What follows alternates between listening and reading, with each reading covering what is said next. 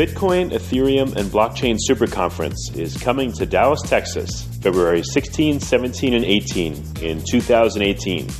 If you know of a better way to get the latest insider knowledge about crypto, to hear directly from the top minds in this field, to interact personally with 800 fellow crypto lovers, hodlers, investors, miners, traders, developers, and founders, then I'd like to hear about it. If you don't, then you don't want to miss out. Register today for the Bitcoin, Ethereum, and Blockchain Super Conference. Go to bitcoinsuperconference.com and register today as a super early bird to get the lowest rates on tickets and hotel rooms. That's bitcoinsuperconference.com. Welcome to Almost Here, Round the Corner Future Technology Podcasts with Richard Jacobs. Future technologies poised to transform our lives for better or worse are the focus of this podcast. Almost Here means these technologies are now here and starting to be used, or just around the corner, from Bitcoin to artificial intelligence, 3D printing, blockchain, virtual reality, and more.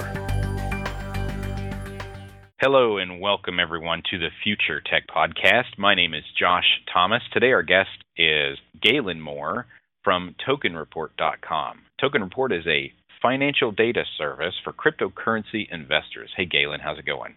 Good, thanks. Glad to be here. Excellent. Well, we're glad to have you. And so, depending on when you're listening to this podcast, Bitcoin may or may not be going crazy. I know in the month of November and December, it certainly has been. Galen, before we get into what you're doing here with your company, could you just kind of speak to what's happening in this industry right now? I think there are a number of factors that kind of tend to feed off each other. One is the emergence of institutions that are lending credibility and bringing large amounts of capital into play. And as that happens, you see the retail of the investment community start to come online in larger numbers as people gain confidence and start to feel like maybe if the first time they'd heard about Bitcoin, maybe they thought it was too risky or thought it was a scam or a Ponzi scheme. But when they see entities like CME, for example, coming in, that starts to make them want to take a second look. And that kind of activity, I think, can gather momentum really quickly. So what you're seeing here is as those larger players come in, there are waves of retail and individual enthusiasm that follow. It's kind of, we're just following the natural progression arc here. We've moved away from early adopters and we're starting to get into the early majority. Would you say that's the case?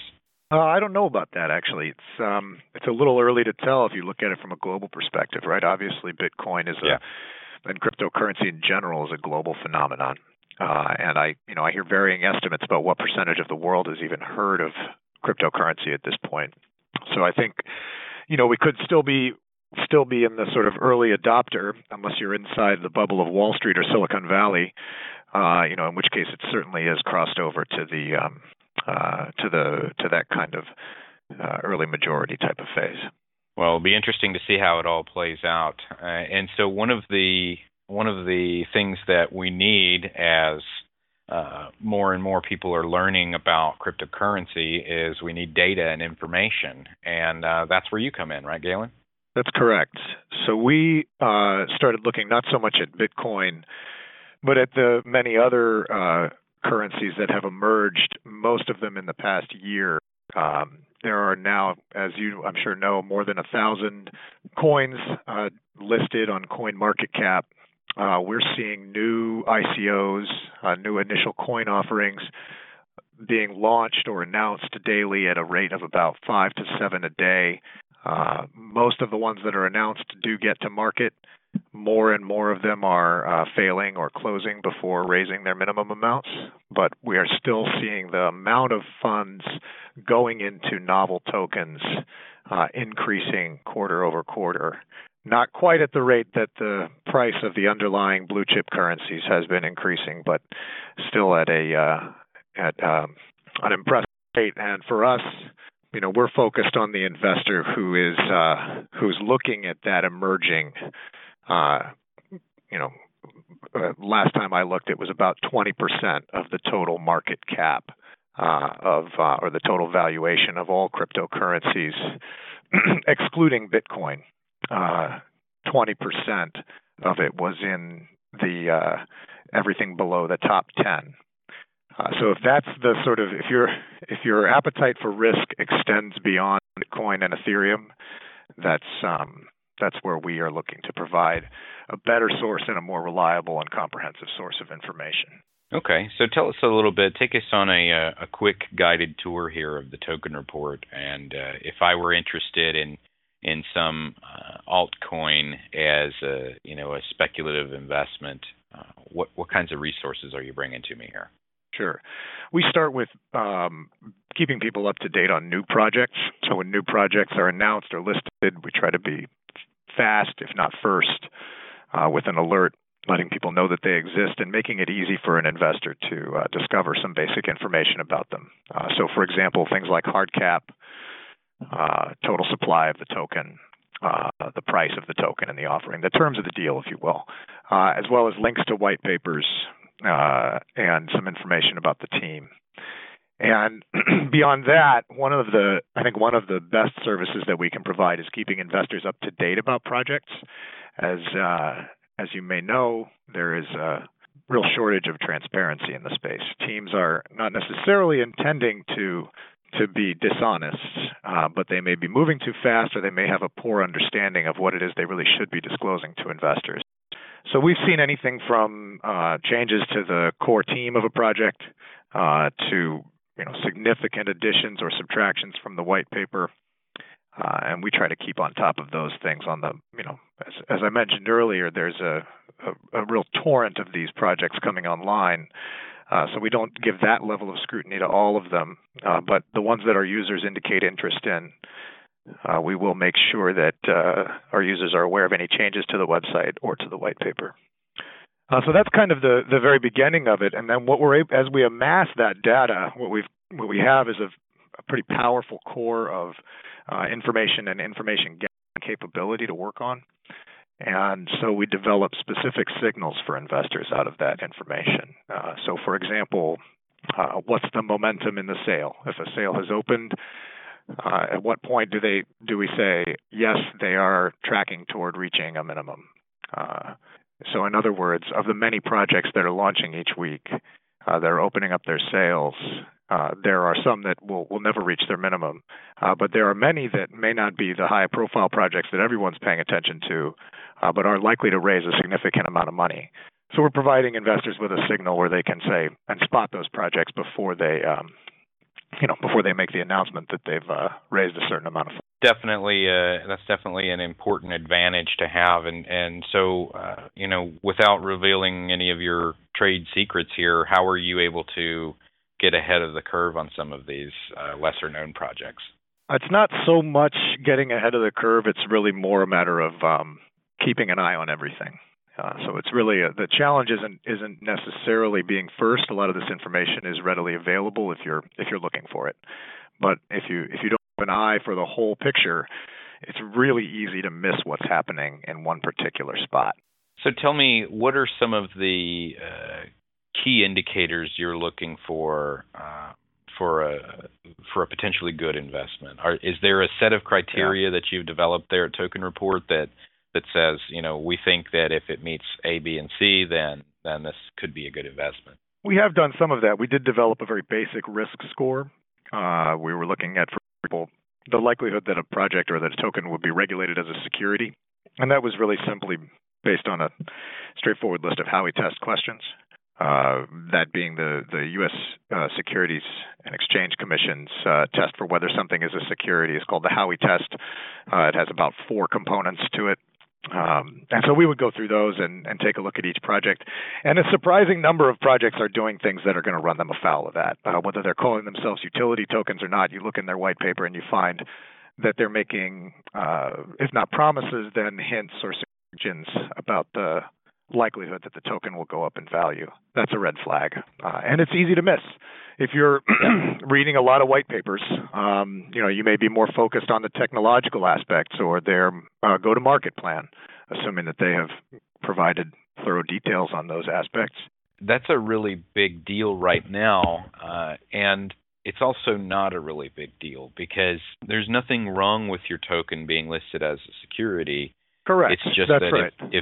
if it is, then they need to go through the proper registration process. And Right. I've had conversations with dozens of other companies at this point, and a lot of them adamantly deny the fact that their token is a security. But if it walks like a duck, as they say, just because you say it's not doesn't mean it's not. I think the key thing is where are the assumptions here, and are these companies equipped to comply with regulatory oversight, and also what are the assumptions baked into it? A token that's not a security, at least at this point in time, will have a more liquid trading environment. We'll have access to more of the high-profile exchanges, certainly in the U.S. market, which is becoming a larger and larger player, right? I think you used to hear people say, don't sell to the U.S., it's 20% of the money and 80% of the risk. I haven't heard anybody say that in weeks, which is, months in crypto time. And become an attractive, investor, buy side of the market here. It's funny how quickly things change in this space. I mean, and again, it's for our audience. The recording of this podcast is Thursday, December 7th, and in the last 7 days, Bitcoin by itself has gone up, something like 60% or something like that. It's some ridiculous amount. We're up, $2,000 today over yesterday, and who knows where it's going to go in the future. But the conversation shifts so rapidly. In October, we were talking about how to strategize for your ICO, and in December we're talking about a lot of guys just aren't even doing ICOs anymore; they're doing private placements, and it's almost come full circle. ICO is still a thing. But there was this craze, and that craze has shifted towards more legitimate means because, the regulators are coming into the picture. Well, legitimate or illegitimate. I mean, there's something to be said for the early ICOs that had the honest model of publishing a white paper that really was, by the way, a white paper and not a business plan, and opening up a forum for discussion about a project and launching an open source project and issuing a token based on those terms. We've come a long way from that, and I think there's still a lot of people who think that model is viable to support a for-profit project. But most of the people who are pursuing who are pursuing businesses, tokenized businesses, are doing it in the model that you described, which involves a private sale or pre-sale to institutional investors. And, regulators themselves are not sleeping on that. There's an element in that of front running. And I think there's a lot of questions to be asked about whether it's, whether selling something as a security to a private investor and then selling it to the public as a quote-unquote utility is really an honest model or one that regulators will accept. Yeah, it's certainly interesting to see how people are trying to navigate the legal landscape, and some of them trying to circumnavigate it. Yeah, I can tell you that for us, we decided not to go the SAFT route. We were, everybody was doing it, so we were getting ready to do that. We have our token, which we've issued, and we decided, look, we have a product ready to go. We have a product for the individual market, for the retail market, and we have a product for the institutional market. And as we began our pre-sale, we thought, why are we, putting this regulatory intermediary in between that can muddy the waters here? Why don't we just sell the token directly as it's intended? Our first sales are going to institutional investors who are using the product, and they're buying the token in order to gain access to aspects of it that they would otherwise be able to get. So as you're putting this company together, first of all, how long have you been around? We started this thing, launched it formally in May, and it's a project that I myself and Peter Vesinis, who was one of the founders of the Bitcoin Foundation, put together. Peter is now running New Alchemy, which is a cryptocurrency advisory firm based in Seattle. And he and I started talking about this stuff back in March and really focusing on the lack of information and quality analysis and research in cryptocurrency. And pretty quickly came to the conclusion that the deepest pain point was on fundamental data, where in the world of securities investing, Edgar and Emma in the U.S. are available for the investor to find the fundamental data they need on assets that they're interested in. There are any number of services that aggregate that information, whether it's Google or Yahoo Finance, or a online brokerage, all the way up to Bloomberg or Thomson Reuters. And forget about Bloomberg or a Thomson Reuters. There wasn't even a baseline understanding about what information should be disclosed, and there still isn't. Where you can find things like total supply, which is something anybody should know before they buy a token, it varies from project to project whether it's disclosed, and if it is disclosed, where you find it. We've had situations, it's a little bit of that Wild West in the information space. And what are some of the challenges that you ran into in getting this software and getting this service up and running so quickly? I think we've been, one of the things that we've done well is to be really iterative about the process. So we haven't been afraid to get into the weeds on stuff and to say, well, this is totally unsustainable, what we're doing, but to do it anyway and to learn from doing it and then find a better and more efficient way to do it. So we've been, willing to, for example, contact teams to get information. We've been willing to, download, scan, and run diff checks on white papers daily. We've been willing to take steps like that are nobody's idea of what a smart information business ought to be doing. And what we've done as we've gone along is try to automate that process, or if we can't automate it, streamline it wherever possible, understand it better. So I think we're still a small team. We're by no means at the point where we'd like to be, but that's part of what the token sale is about.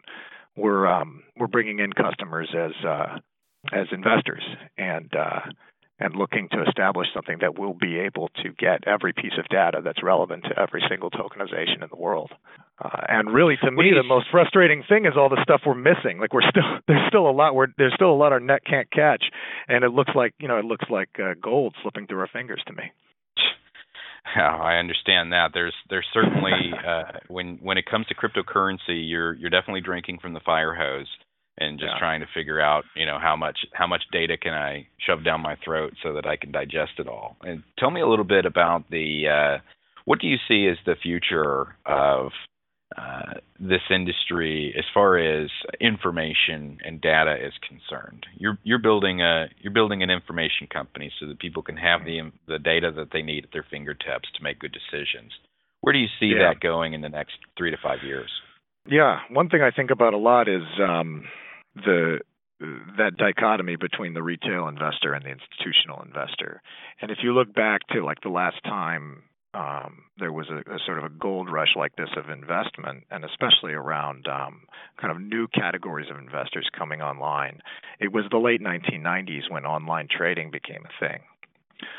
So between 1995 and 1998, you saw a 18x increase in the number of online trading accounts in the U.S. And this retail investor became a sort of a force in a way that hadn't been seen before. You had Thomas Friedman in 1999 talking about the digital herd and how that was affecting the fortunes of nations because sovereign debt was now trading freely on the internet. So that promise of like, oh, this is this democratized world of investing where we have to be honest and transparent, it kind of fizzled when high-speed trading, high-frequency trading, and electronic and algorithmic trading grew in the aughts, right, in the past decade. And that kind of squeezed the retail investor out of the market. That's still an important segment, but it became less important. So I think when you look at the way crypto markets are evolving, there's this huge question of, is that going to happen again, right? The institutions are coming in, the venture capital, the hedge funds, they're savvier, they're smarter, they have better equipment, game over for the individual, right? Forget the crowd, forget the whale even, right? Much bigger whales are coming into the space, and that phase of the market's development is over. So I would question that narrative. I think it's pretty clear there's not much that's really actually clear to me. But one thing that is clear to me is that whatever we're doing today is Netscape.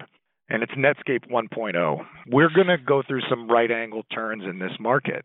There are going to be, for example, asset-backed tokens. That hasn't even really been figured out yet, right? There are a number of interesting projects that are working on it, but nobody's really figured out how to take a piece of real estate or a piece of art or even shares in a company or an existing business and tokenize it. That's a whole wave of innovation that has yet to really hit the shores. Following that, or maybe before it, cross-chain innovation, right? There are a number of projects doing fantastic stuff with cross-chain. What does that do to the market? Right now we're looking at thousands of tokens. Are we going to be looking at hundreds of blockchains? And what does that mean? I think anybody who claims to understand and to see around those corners at this point, I would take that claim with a grain of salt. The thing that seems clearest to me is that there are going to be some surprises, and I do believe that the individual investors who led this market to where it is today will be leaders in those right angle turns. So for us, it's very important to capture the individual investor and bring them onto the platform. And that's one of the principles that we've designed the token around. We want to develop something that can have a level of exclusivity that a service like Bloomberg or Thomson Reuters has without setting it at a price point that cuts off 99% of the market. We do want individuals using the platform, whether they're whales or crowd sale participants. I read that the average crowd sale participant puts about 3 ETH in play. We want to capture that kind of investor. That's a significant amount of money, and if an individual like that has 20 in their portfolio, 20 tokens in their portfolio, then they're investing at a level where a service like ours will make sense. So I think, when it comes to where the market is going in the next, 6 months, let alone 3 years, I guess the one prediction that I would make is that the fundamentals that took it to where it is today, open source, crowd sales, and really idea-driven projects, I think we'll have a say in the next pivot that we make. Well said. We're going to wrap up for today. Galen Moore from tokenreport.com. We encourage you, if you're interested in learning more about this, you can visit the website, tokenreport.com. Galen, really appreciate you coming on here. Any final thoughts for our audience before we go? No, it's been great to be here, Josh. Thanks a lot. Just want to say, if you're interested in our token, you can find information about that on the website. We're in the pre-sale now, and I'm looking to do a crowd sale of the ICO in the first quarter of 2018. Very good. Thanks very much for joining us, everybody, and we'll see you next time. The Bitcoin, Ethereum, and Blockchain Super Conference is coming to Dallas, Texas, February 16, 17, and 18 in 2018.